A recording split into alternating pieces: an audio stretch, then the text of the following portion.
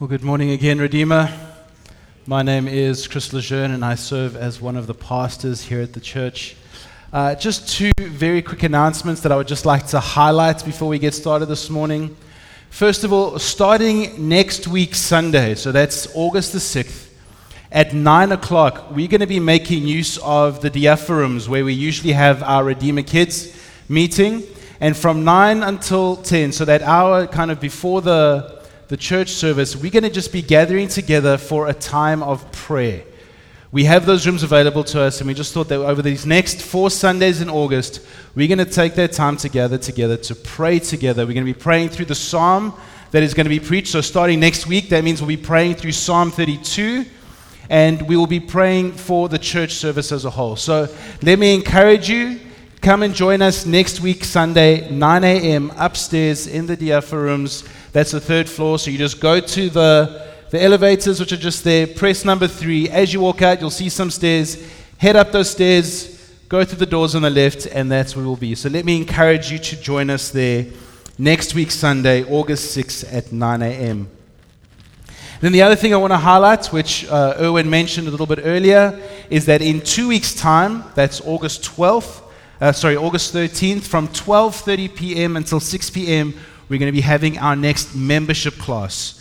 This is an opportunity that if you've been attending Redeemer for a while, you're not yet a member, or maybe you're brand new to the church, this is an opportunity for you to come and find out who we are as a church, what we believe, what we are about. Let me encourage you, if you have your bulletin with you, flip to the very last page. You'll see that there is a link, redeemerdubai.com/membership, and you can register there. You will hear from some staff and elders. You'll hear the history of the church. You'll hear about the distinctives about us as a church as well. And we will also be providing lunch. However, we cannot provide childcare at this time. This registration doesn't cost you anything. It doesn't guarantee membership. It doesn't automatically make you a member, but it is the first step in the membership process. And if you're someone who desires to be baptized, this is also the first step in that process. So let me encourage you, sign up, register. That's for 2 weeks' time, August 13th, 12:30 p.m. to 6 p.m. That'll be in the Majlis, so out those back doors, off to the right, and you'll find us there in 2 weeks' time. Now, as we turn our attention to the preaching of God's word, let us pray together. And Father God, we thank you again, this privilege that we have of gathering together in this place to sing your praises, to bring our praise and worship to you. Father, I pray that would be something that we do not take for granted today. I pray that as we consider this passage this morning, as we consider what it means to shout for joy in the Lord, what it means to praise you, Lord, that we would do that each and every day with a joyful heart, with a new song that is on our lips as we experience your grace and mercy anew. Father, I pray that as we leave this place today, having studied your word, having celebrated communion, Father, I pray that we would walk away in awe of who you are, giving you all the honor and glory and praise that you deserve. In Jesus' name, amen. How big is your God? Or perhaps another way to ask the question is this: how does your view of God shape how you live your life? You see, however you view God is going to impact you on how you live your life. It shapes the decisions you make. It shapes the things that you worship. And ultimately, how you view God shapes how you view this life and how you will view eternity. In our psalm this morning, we see the psalmist paint this beautiful picture of who God is and why that should cause us to rejoice. Why that should cause us to praise. Not only that, we will see that why a right view of God will shape how we are to live our lives. So if you haven't already done so, let me encourage you to turn to Psalm 33 that Elise just read for us. Psalm 33 is generally considered to be the second part of Psalm 32. This is a psalm that Dr. T.J. Smith will be preaching for us next week. One of the key reasons for this is because there's no superscript to the psalm. There's no introduction to say that it's a psalm of David or to say that there was a specific time or event that led to the writing of this psalm. Whereas Psalm 32 tells us that that is a maskil of David.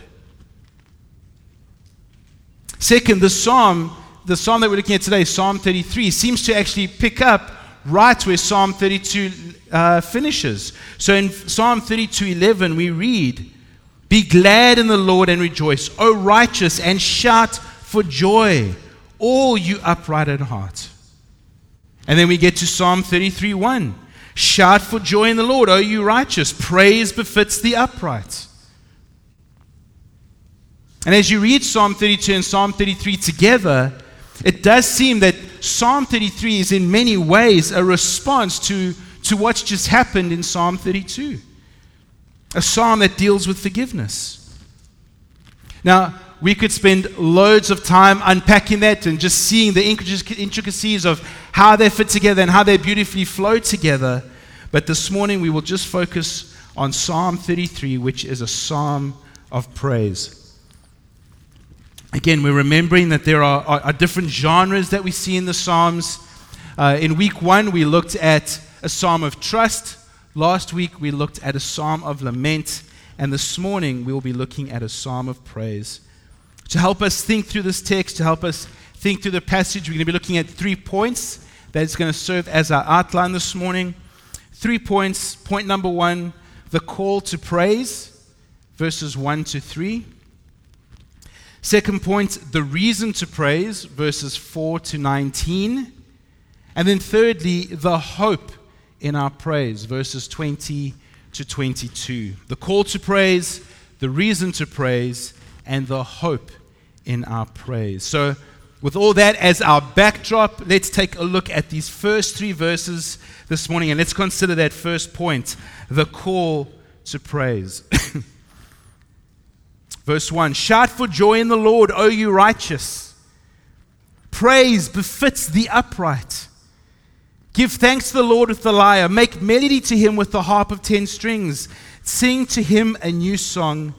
Play skillfully on the strings with loud shouts." The psalm begins with a call to worship, calling the righteous, calling the people of God to come and praise the Lord, as is fitting for him and him alone. This is not a shout of struggle. This is not a shout of anger or angst or anguish.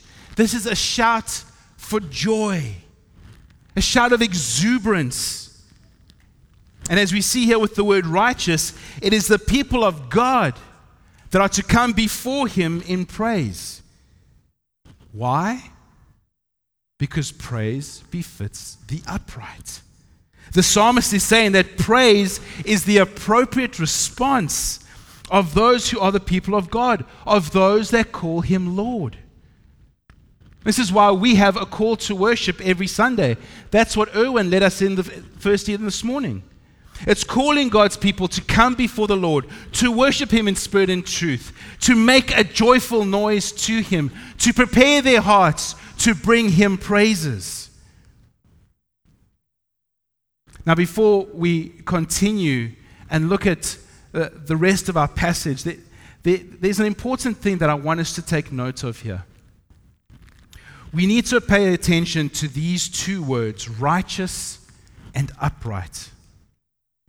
The psalmist is saying that it is only the people of God, it is only his people that can shout for joy in the Lord. It's only his people that can ultimately praise him. I mean, truly praise him in a God-honoring, God-glorifying way. The only ones who can do that are his people. In this context of the psalm, that would have been the people of Israel, God's chosen people. But today, the question we need to ask is, well, who is that? Who would that be? Who are the righteous? Who are the upright? I mean, especially when you get to a passage like Romans 3 that says, no one is righteous, not one. No one understands, no one seeks for God. All have turned aside. Together they've become worthless. No one does good, not even one. Their throat is an open grave. They use their tongues to deceive. The venom of asps is under their lips.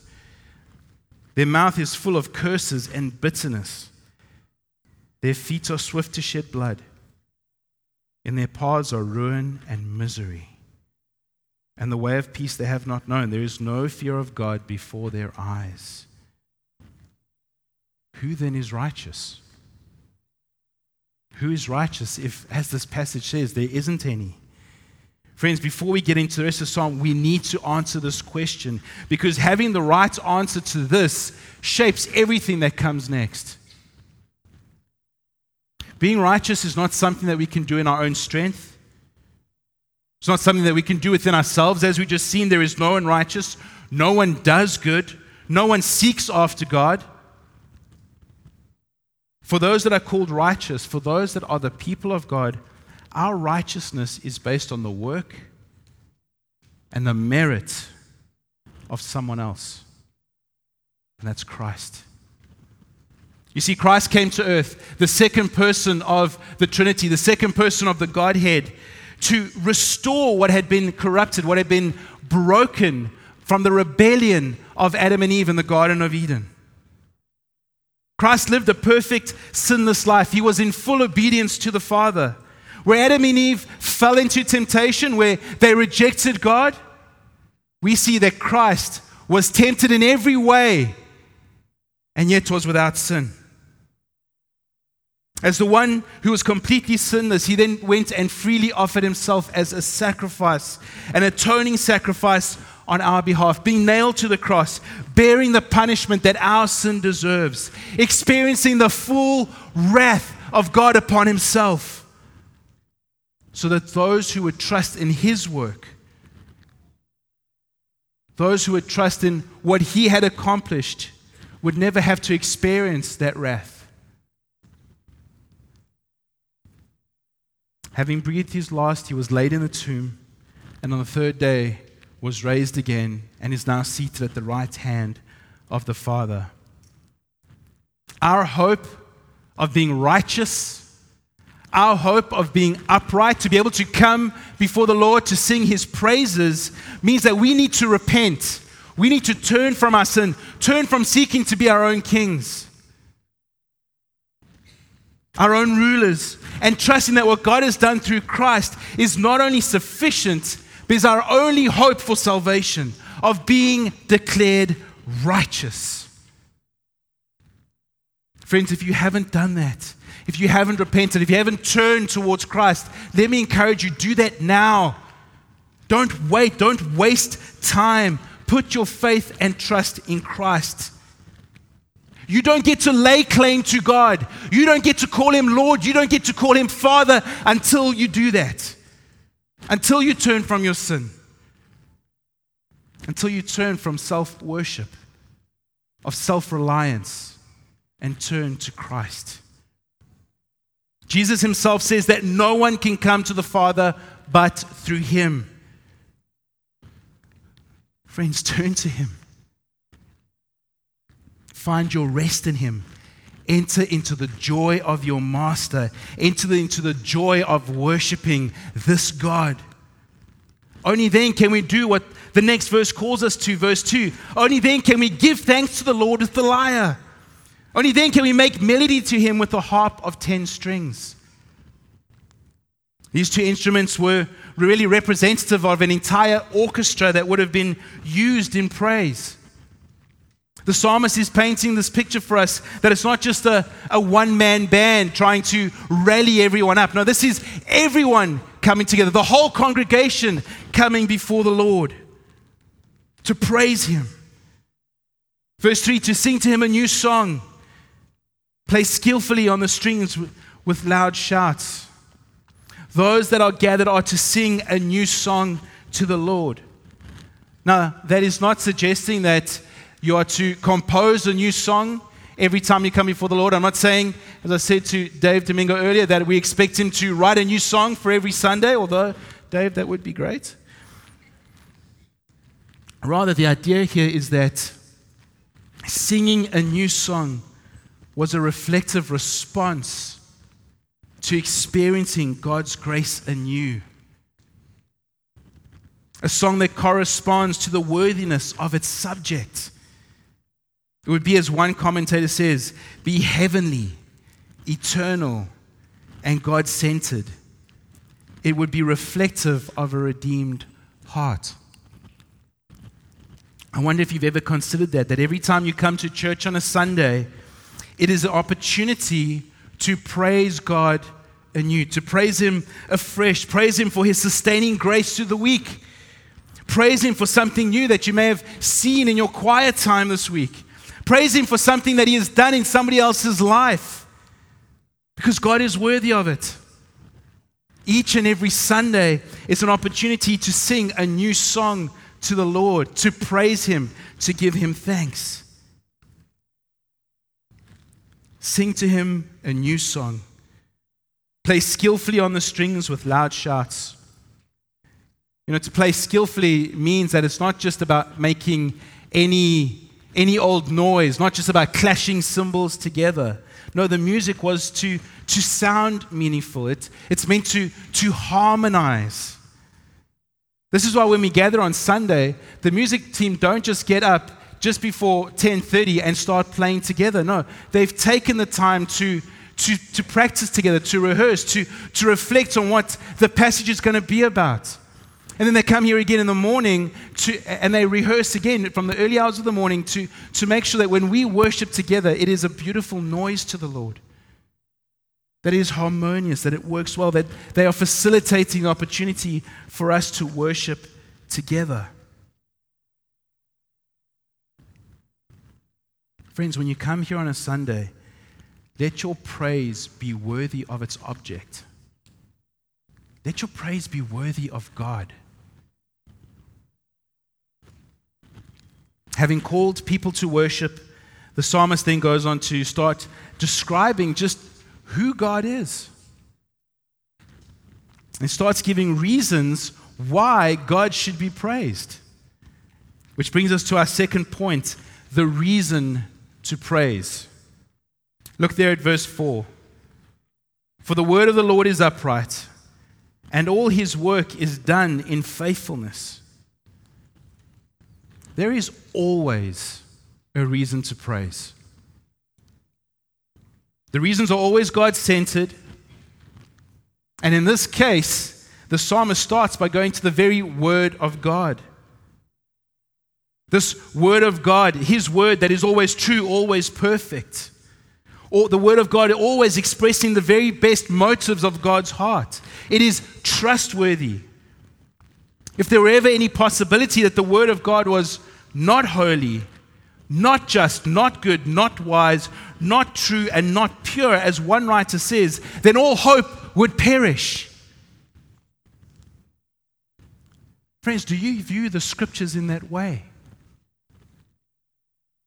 The Bible that you carry around, the scripture that you have, perhaps even on your devices, does the fact that you have access to God's word, does that cause you to praise Him? I'll be honest, this was something that, as I was preparing the sermon, I realized that I take for granted. Perhaps it's the ease of access that we have just on our phones to get various translations in various languages.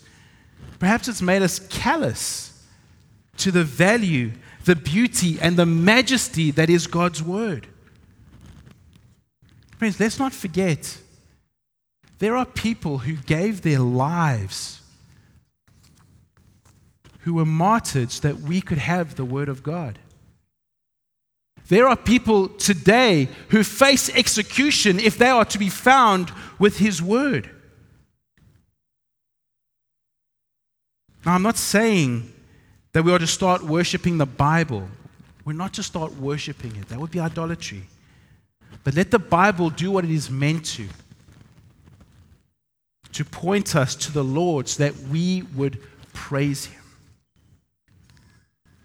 For the word of the Lord is upright, and all his work is done in faithfulness. Everything that God does, all his actions are praiseworthy. Why? Because he is faithful. God will never act out of character.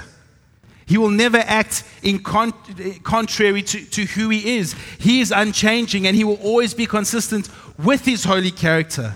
Another reason for us to praise him. The psalmist then gives us an example of this unchanging character in verse 5. He loves the righteous. He loves righteousness and justice.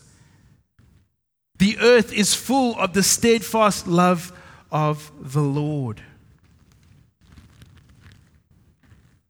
You know, if ever we have cause to doubt God's goodness, where we might be tempted to think that those who are corrupt, those who are wicked, just seem to always get away with it. There just doesn't seem to be this justice. There doesn't seem to be a right justice in this world. There doesn't seem to be a fairness. We are reminded that God loves righteousness, that he loves justice. Therefore, to suggest otherwise would suggest that God would ultimately go against his own character. We know that that doesn't happen. It doesn't mean that there won't be times where the things that we're experiencing are unfair and unjust. But friends, we take hope, we take heart, we take courage, knowing that God will deal with these things appropriately. He will deal with them accordingly, in accordance to his perfect character, and this will again be a reason for us to give him praise. And if we're uncertain, we just need to look around us. Take a look at creation. You know, when Isaiah has his vision of the Lord sitting upon a throne, he recounts the words of the seraphim. And one called to another and said, "Holy, holy, holy is the Lord of hosts. The whole earth is full of his glory." David himself in Psalm 19 says, "The heavens declare the glory of God. The sky above proclaims his handiwork." If you need a reason to praise God, if you need a reason to be reminded of his character, just take a step outside. Marvel at a beautiful sunset and give praise to the Lord. Praise him when a massive full moon rises. Praise him each and every morning that you open your eyes and you get to look upon the earth that is full of his steadfast love. I would even say praise him when you gather with your loved ones, knowing that each of them is a gift from the Lord. Praise him when you even have to say goodbye to one of them that's passed away.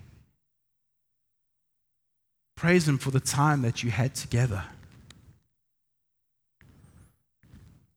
The earth and the fullness thereof is full of reasons to praise the Lord.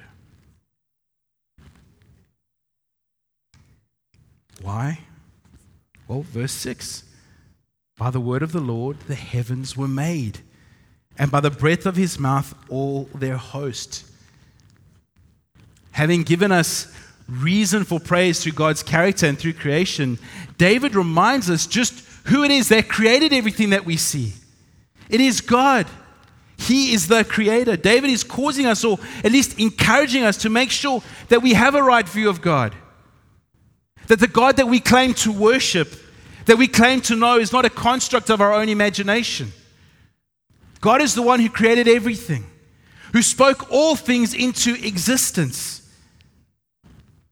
God is not a statue that is carved and put up on the mantelpiece. No, this is the God who gathers the water of the sea.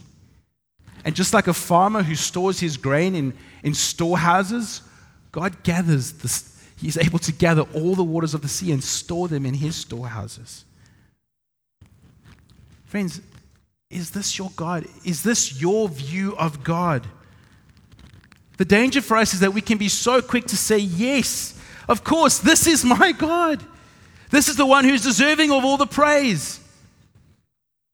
But friends, often how we live our lives suggests that rather we actually have a God of our own design, a God of our own making, a God who bends according to our will, to our desires, who acts how we want. Really, we are the ones who want to be the creators of the universe. Having a right view of God shapes your worship.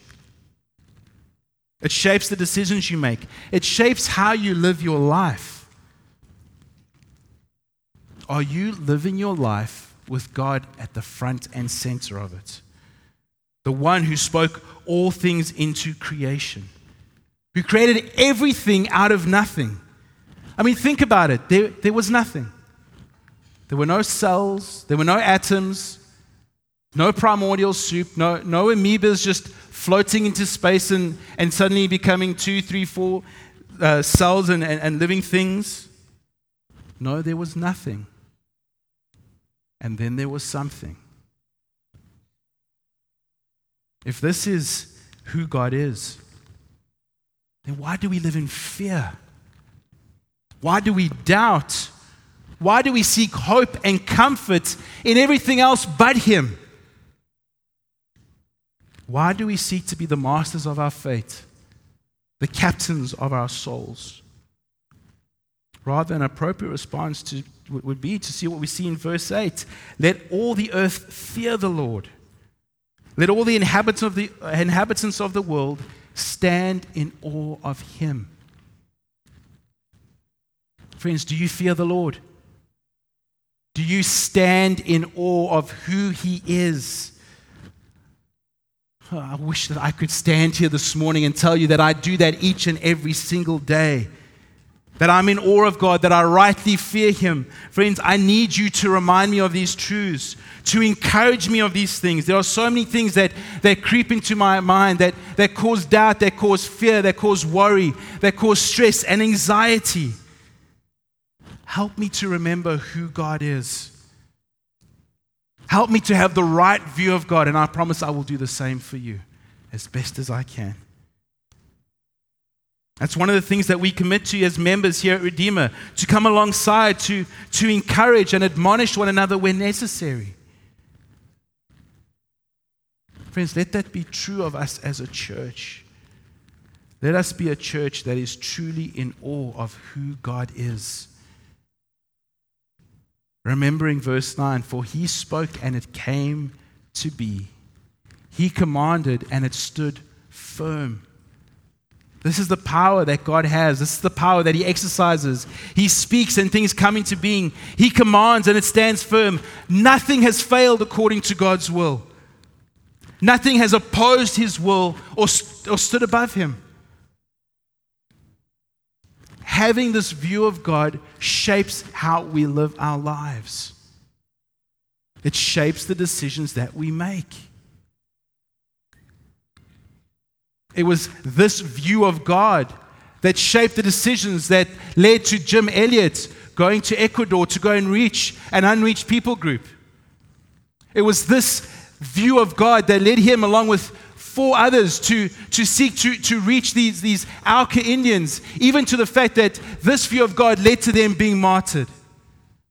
These 5 men with families, with young children, there in Ecuador to see these people come to faith. This big view of God led to them losing their lives because it was worth it. Because having a right view of God shapes the decisions that you make. It shapes how you live this life, and it shapes how you view eternity. It was that same view of God that led Jim's wife, Elizabeth, along with some of the other widows, to continue to pursue these Indians, to continue to share the love of Christ with them. And by God's grace, those people came to faith.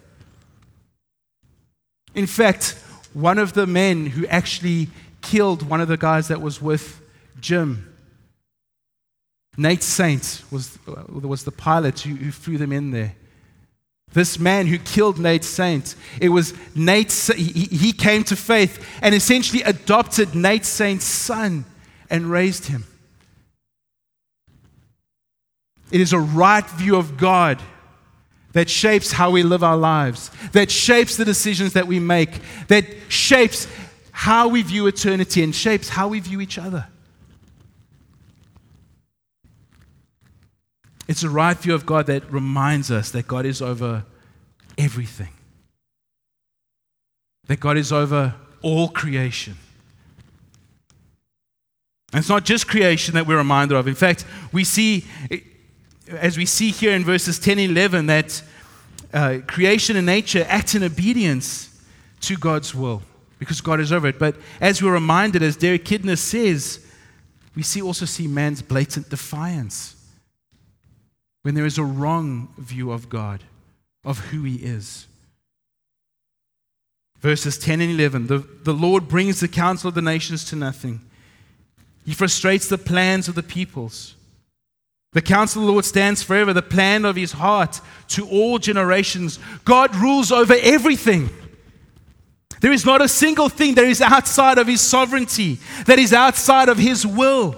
He rules it all according to His wisdom, His everlasting counsel. Those that seek to operate outside of His will, who seek to live according to their own sovereignty, who seek their own counsel, who seek their own wisdom, ultimately end up frustrated. Their plans fail. They come to nothing. Whereas in contrast, the counsel of the Lord stands forever. So let me ask you, do you have a right view of God? Who are you turning to? Where are you turning to? There is nothing and no one who is able to oppose God, who is able to overturn His rules. So why look anywhere else? Why go anywhere else? Verse 12, blessed is the nation whose God is the Lord, the people whom He has chosen as His heritage. In verse 11, we see that there are those who are against the Lord. We see that they come to nothing. But here in verse 12, those whose God is the Lord are blessed. John Calvin says of this verse excellently agrees with the preceding because it would profit us little to observe what is said of the stability of God's counsel if that counsel referred not to us. The prophet, therefore, in proclaiming that they are blessed, whom God receives into His protection, reminds us that the counsel which he had just mentioned is not a secret which remains always hidden in God, but is displayed in the existence and protection of the church, and may there be beheld. Thus we see that it is not those who coldly speculate about the power of God, but those who alone apply it to their own present benefit, who rightly acknowledge God as governor of the world. How do we know that? Where do we find that out? We go to His Word.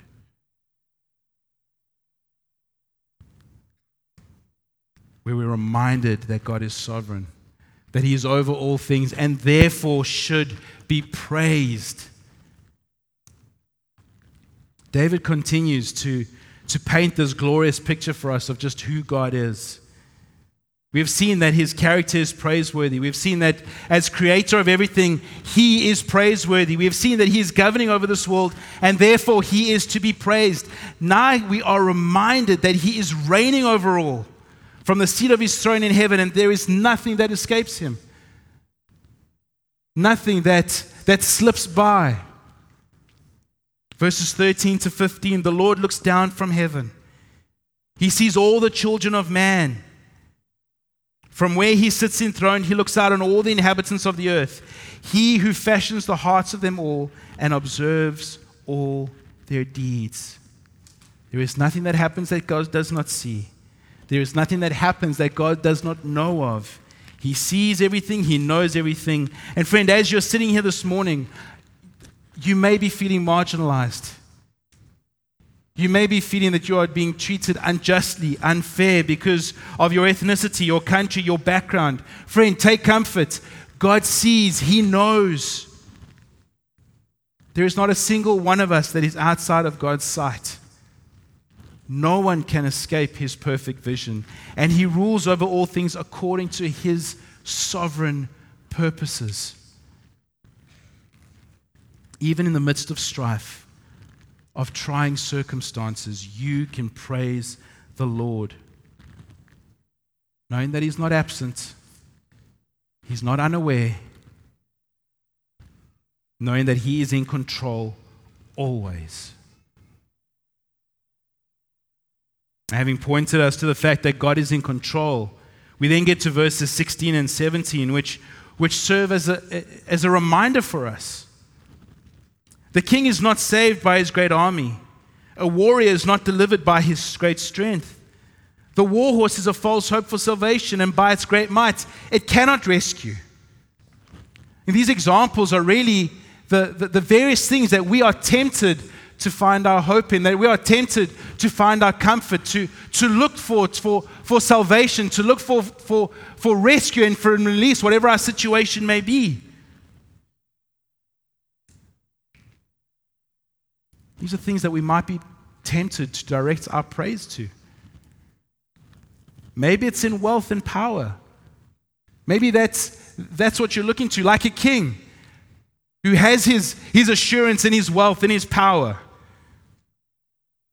Or perhaps it's in the strength of your abilities, your business or financial acumen. Maybe you're tempted to look anywhere and everywhere for help, for rescue, for salvation, but you will not find it. Friends, it can be so easy to look to these things, to look to the power, to look to finances, to look to things that are really tangible, things that we feel that we can hold on to, or that we can control, or that we can direct the outcome in the way that we want it to be. Something that we can have access to, something that we can control. But that is not where we are to place our hope. Verses 18 and 19 remind us where we are to place our hope. Behold, the eye of the Lord is on those who fear Him, on those who hope in His steadfast love, that He may deliver their soul from death and keep them alive in famine. Friends, God alone will deliver us because He sees us, because He knows us. That is, if you know Him, if you fear Him, He is the one who will deliver you, who will sustain you. And once again, that is reason to praise Him. Don't waste time looking anywhere else. Look to Him. Because as we praise Him, as we are reminded of who He is, no matter what happens, He is where we ultimately find our hope. And that brings us to our third and final point this morning, the hope in our praise. The psalm finishes off with this 3-verse conclusion. I wonder if you saw that. It began with a 3-verse introduction and now goes to this 3-verse conclusion. And having considered these previous 19 verses of who God is and why we are to praise Him, we are reminded of why we are to find hope in Him. And we are to respond appropriately. Verses 20 to 22, our soul waits for the Lord. He is our help and our shield.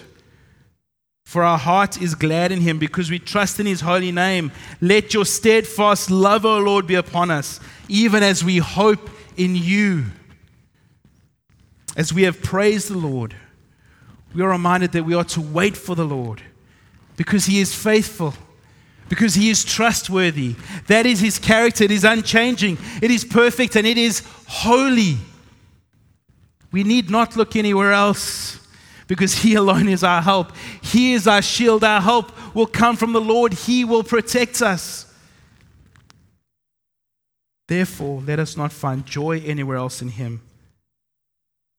Let us not put our trust in anything or anyone else, but in His holy name. Let us trust that He will sustain us, that His steadfast love will be upon us, and through every crisis, through every trial, in Him we put our hope, and this hope will never, ever disappoint. Friends, let us sing a new song to the Lord. As Charles Spurgeon once wrote, let us not present old, worn-out praise, but put life and soul and heart into every song, since we have new mercies every day and see new beauties in the work and the word of our Lord. Now, over the last 3 weeks, we've looked at 3 different genres of psalms. We've seen the Psalm of Trust, Psalm of Lament. Here we've seen a Psalm of Praise this morning. And really, it's almost like we're always in one part of that cycle, either needing to trust God or finding ourselves in a time of suffering, of lament, or finding ourselves in a time of praise. And how you respond in life depends on whether you truly know God. How you respond to those different things depends on whether you truly know Him. And if you know Him in the way that has been described here today as one who's sovereign, all-knowing, the all-powerful Creator, you can trust Him. By truly knowing Him, when you find yourself in the despair of lament, you can have hope because you know that He is faithful, that He is in control, and that He works all things according to His perfect character. And as we start to have this big picture of who God is, of what He's done, of why He is praiseworthy, friends, that leads us to praise and to worship. But the only way you can get to know Him is through Christ. As I mentioned at the start of the sermon, it is through Christ that we can come to the Father. It is through His sacrifice that we have access. And that is what we are reminding ourselves of. That is what we are reminding each other of as we celebrate communion this morning. Communion is meant to be a visual display of the good news of Jesus. The blood signifying the perfect life of Christ, the cup symbolizing His blood that was shed to save us. And what we're going to be doing in just a moment is significant in many ways. It's a memorial, it's a remembrance of Christ's death, and it also has spiritual significance. As we partake today, this is a reminder of Christ's presence among His people and our unity in Him. Our unity with believers from all times and our unity with each other as fellow church members. In 1 Corinthians, Paul rebukes the church in Corinth for their divisions. Why this was such a big deal is because we as Christians are all made to be partakers of the same body. And that day the Corinthians were experiencing sickness and even death because they were taking communion while harboring sin and bringing division into the church. Redeemer Church, we are brothers and sisters, members of one body. And as we now approach the Lord's table, we're reminded that we are forever united by the blood of Christ. We have the same God, the same Savior, the same sacrifice, one Christ, one body, one church. Let us approach the Lord's table today in love, in unity, and with hearts that are praising God for what He's done. But also remembering Paul's words in 1 Corinthians 11, whoever eats the bread or drinks the cup of the Lord in an unworthy manner will be guilty against sinning against the body and blood of the Lord. A man ought to examine himself before he eats of the bread and drinks of the cup. For anyone who eats and drinks without recognizing the body of the Lord eats and drinks judgment upon himself. If you have repented of your sins and been baptized, if you believe in the same gospel that you've heard preached here today, friends, we invite you to participate and enjoy this meal with us. If not, if you have not yet turned and put your faith and trust in Christ, if you do not yet know who this God is that we've spoken about this morning, let me encourage you to let the bread and the cup pass you by. Come and speak to someone if you do have questions about this. If you do profess faith in Jesus and are joined to His church, but are engaging in unrepentant sin, then we also encourage you to let the bread and the cup pass you by. Scripture warns that there are severe consequences for those who take this meal, which symbolizes our unity in Christ, while at the same time holding on to sin that divides you from the body. Use this time instead to repent of your sin. If you need to be reconciled to a brother or sister, again, let the bread and the cup pass you by and go and seek and be reconciled to that person first. And then next month when we celebrate communion again, come and partake. Now, before we take part, let us take a moment to reflect on this past week, to reflect on our lives, to remember what Christ has done, and see if we might partake of this meal in a worthy manner.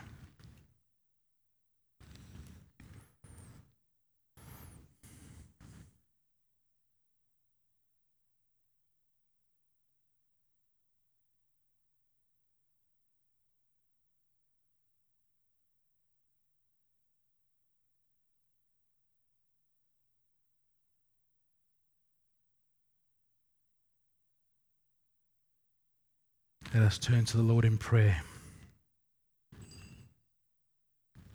As the musicians and the servers come up front.